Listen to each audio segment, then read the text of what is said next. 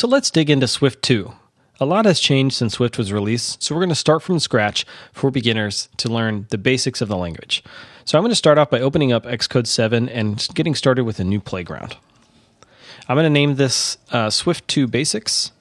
I'm going to hit Next, and I'm just going to save that to my desktop. So here we're sitting in a playground in Xcode, and a playground is an easy way for you to just type code and see it evaluated in real time on the right-hand side. I'm not going to start off with this, so we're going to start from a blank slate so we can see what this tool is capable of. So right here, we're writing Swift code, and I can just type an expression here like 1 plus 2, and it's going to evaluate on the right-hand side.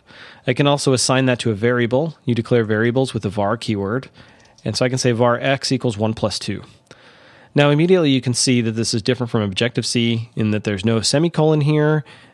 We didn't declare the type at all for x. In fact, the type is inferred. So if I hold down the Option key and I click on x, you can see that x is inferred to be an integer because it's the result of integer addition here. Now, x is a mutable variable. It's truly a variable, so I can change its values to say something like x equals 10, and then you can see 10 on the right-hand side. Swift also introduces first-class support for declaring variables that are immutable or that shouldn't be changed, sometimes known as constants. So if I say let x equals 1 plus 2, this is a constant value, and x from that point on should never change. And so it's giving us an error here because we're trying to assign it to 10, and it's not going to let us do that. So this is a language feature that helps us enforce immutability where we want it. And just from a compiler's perspective, immutability is preferable for performance reasons and other optimizations they can make, but can also avoid sort of other side effect like things that might be surprising to you in your code if something was mutated without you knowing it. So formalizing that is pretty nice. So we've got x, and x is inferred to be an integer, but if we didn't give it a value initially, so say we have a var y, and we want y to be an integer, but we don't have a value for it yet. So the way we would do that is by specifying the type with a colon here, and then we could later on assign y to some integer value, and it's going to work. If I try to assign it to, say, false, this is not going to work because y is an int. So if I look at that, cannot assign the value of type bool to a value of type int. We also have floats and doubles, so if I say var z, or rather, I'm going to use let z because I'm going to prefer immutability wherever possible. I'm only going to use var if I plan to mutate a variable. So I can say 5.5, and then this is going to be inferred to be a double. If I want just a float, then I would have to specify it like that. Okay, so those are some basic types. We've got bools, ints, floats, and doubles. We also have strings, so I can say hello Swift, like that. The interesting thing about Swift strings is that there's no @ sign in front of it here, which is really nice. So they're natively supported, and they also support Unicode, so you can open up your little Unicode window, and you can say hello policeman, and that all works. Okay, so say we have something and we want to say hello and then put a name in there. So if we have the name as a variable called Ben, or called name with a value of Ben, then I can add two strings together like this, and it will work. If I wanted to add in, let's say, a period to the end of the sentence, then I could use a plus with a period. And this is kind of getting pretty ugly, and this is where Swift string interpolation can really make things nice and neat. So instead of appending strings like that, I'm going to interpolate a value inside the string. So the way you do that is with a backslash and a pair of parentheses. And inside the parentheses, we're going to put the name there. And so whatever's inside the parentheses is going to be stuffed into the string at that point. This is a really, really awesome feature. You use it every single day. So oftentimes during your program, you're going to want to print out strings to the console for debug reasons or just to understand the flow of something. So you can do that with a print. And so I can print something just like that. And that's going to go into the debug area. Notice that it printed out the value as well as a new line character. If I open up this little debug panel here, you can see that it says hello Ben right there. And if I print another message after it, then you'll see that those two things are separated by a new line because print is inserting that for us. You can print, there's a couple of variants of this function. Right here, we're using this one, but there's another one that takes a separator and a terminator, and there's some others we can just ignore for now, but I'm gonna print out the two things. We're gonna print out the name and the message, and we're gonna separate those by a pipe character, and then for our terminator, we're gonna use, I don't know, $3. And when I do that, notice that it's printing out our value separated by a pipe and terminated by $3. And if I print something after that, notice that it's going to be on the same line because we didn't terminate with a new line character. So that's how this print function works.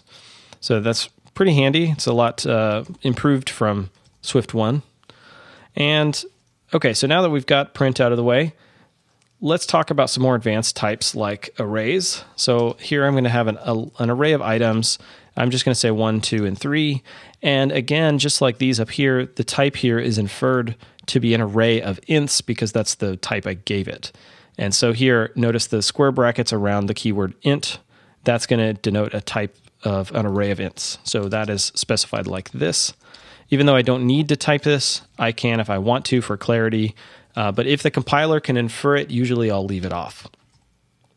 So now we've got an immutable, because we're using let, we've got an immutable array of ints here. So I can't try to append onto it because this is immutable. So this is going to force me to change this to var. And Xcode even gives us this little thing called a fixit. And I can fix it, change let to var to make it mutable, and it will update that for us. So now we've got an array with 4 elements in it. There is another way of specifying arrays, which I should go over. Sometimes you'll see it noted as array with angle brackets here with the type inside the angle brackets. And this is the same exact way of doing it, just a different style. Sometimes you'll see one, sometimes you'll see the other. This inside of the angle brackets is called a generic type constraint. So that is going to be the type of every element in the list. So if I had a false and a true in here, then obviously that's not going to work.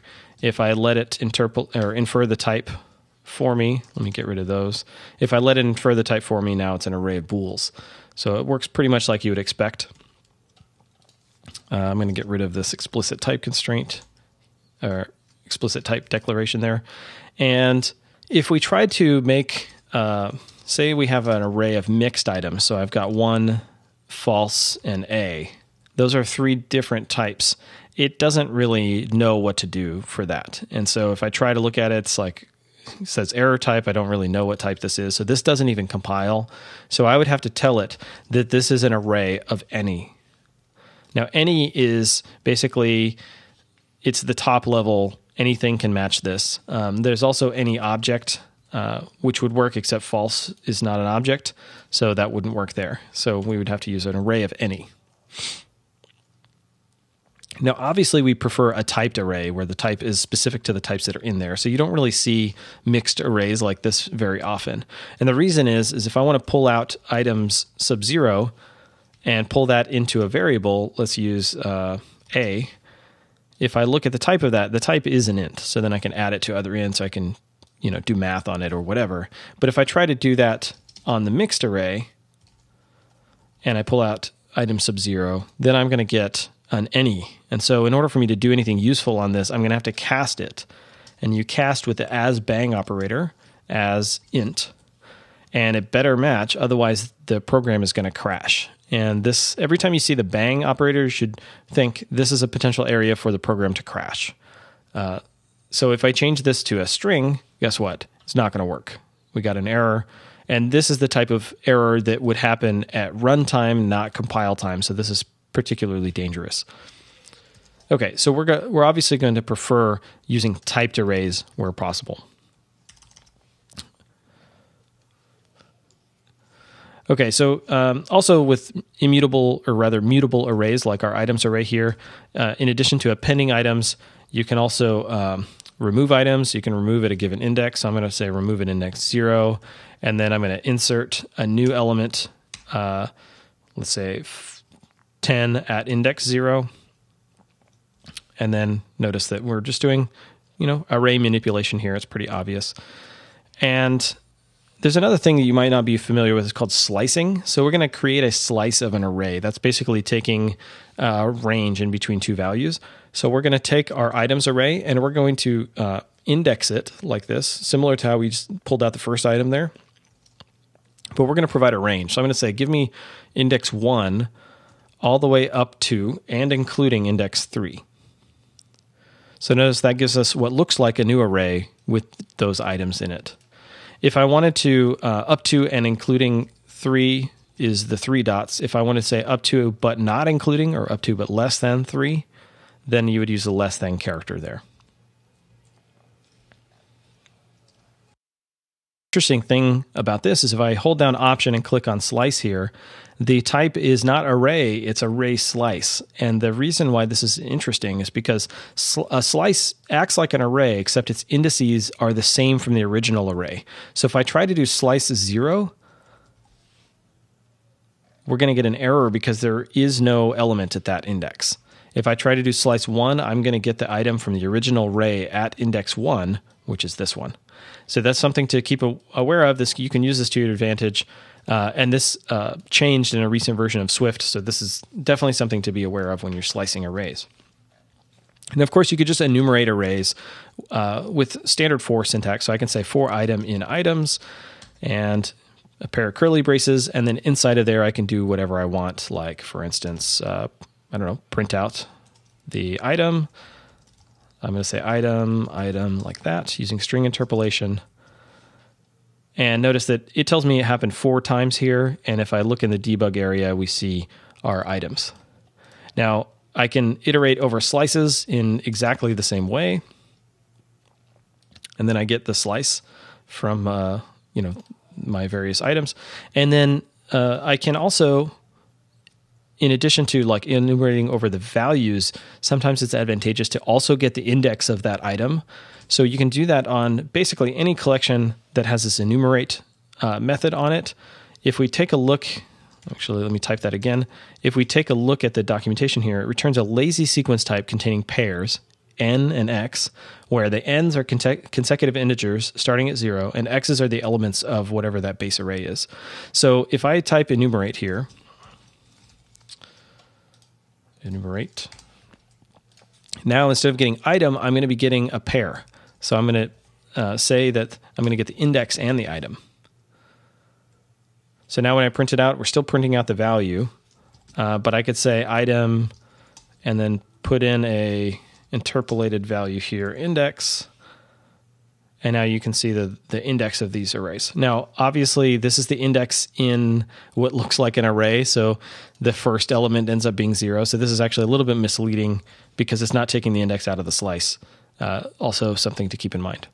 But when doing it on an array, it acts just like you expect. You have 0 through, the last element in the array. Okay, next, let's look at dictionaries. So a dictionary is a mapping from one value to another. It offers different semantics on how to access values. Rather than accessing them by a position, you access them by value. So it's really good for lookup tables and that sort of thing.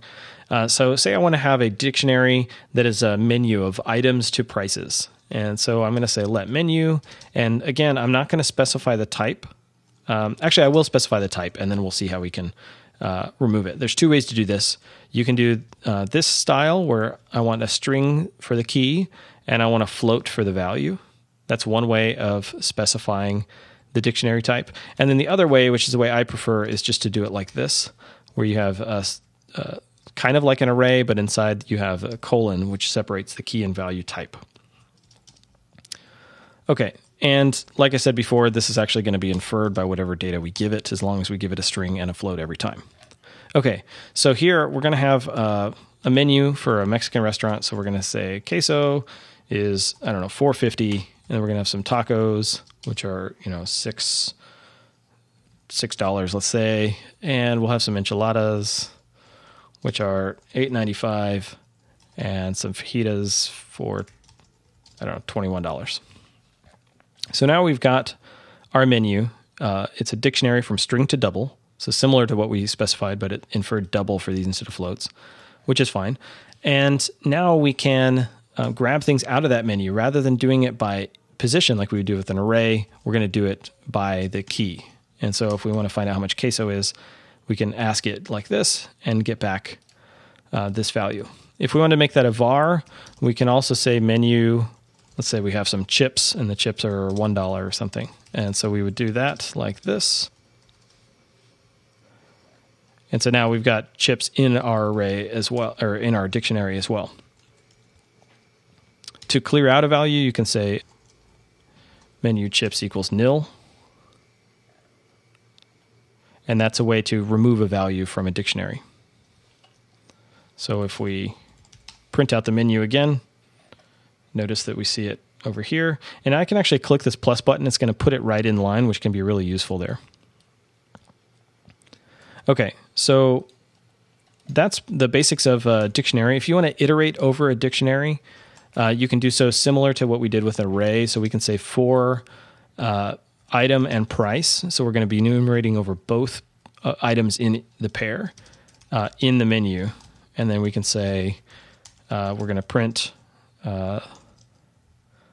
item costs price. And then we take a look and it shows us those items here. One more cool thing that you can do with Swift Playgrounds just while we're in here. If I have a for loop and I say for x in, let's say, we're going to do a range of 0 up to and including 100, let's say. And here I want to look at the value x. Rather than printing it, I'm just going to say look at the value of x. And if I add that value to my list, it actually shows me the value over time, which I think is amazing. So we can actually have different things, like I can look and see what different math functions actually look like. So we have a curve here. Say I could say let range, or I'm going to say let max is 100, and here I'm going to go from 0 to the max, and then I'm going to grab a value inside of here, which is going to be whatever x is minus max divided by 2. So I can actually get negative numbers as well. And instead of looking at x's, I'm going to look at v's, which are the negative version. Now we have our, what looks like a parabola. And this can be really advantageous for you to look at numbers over time or to see how values change over time.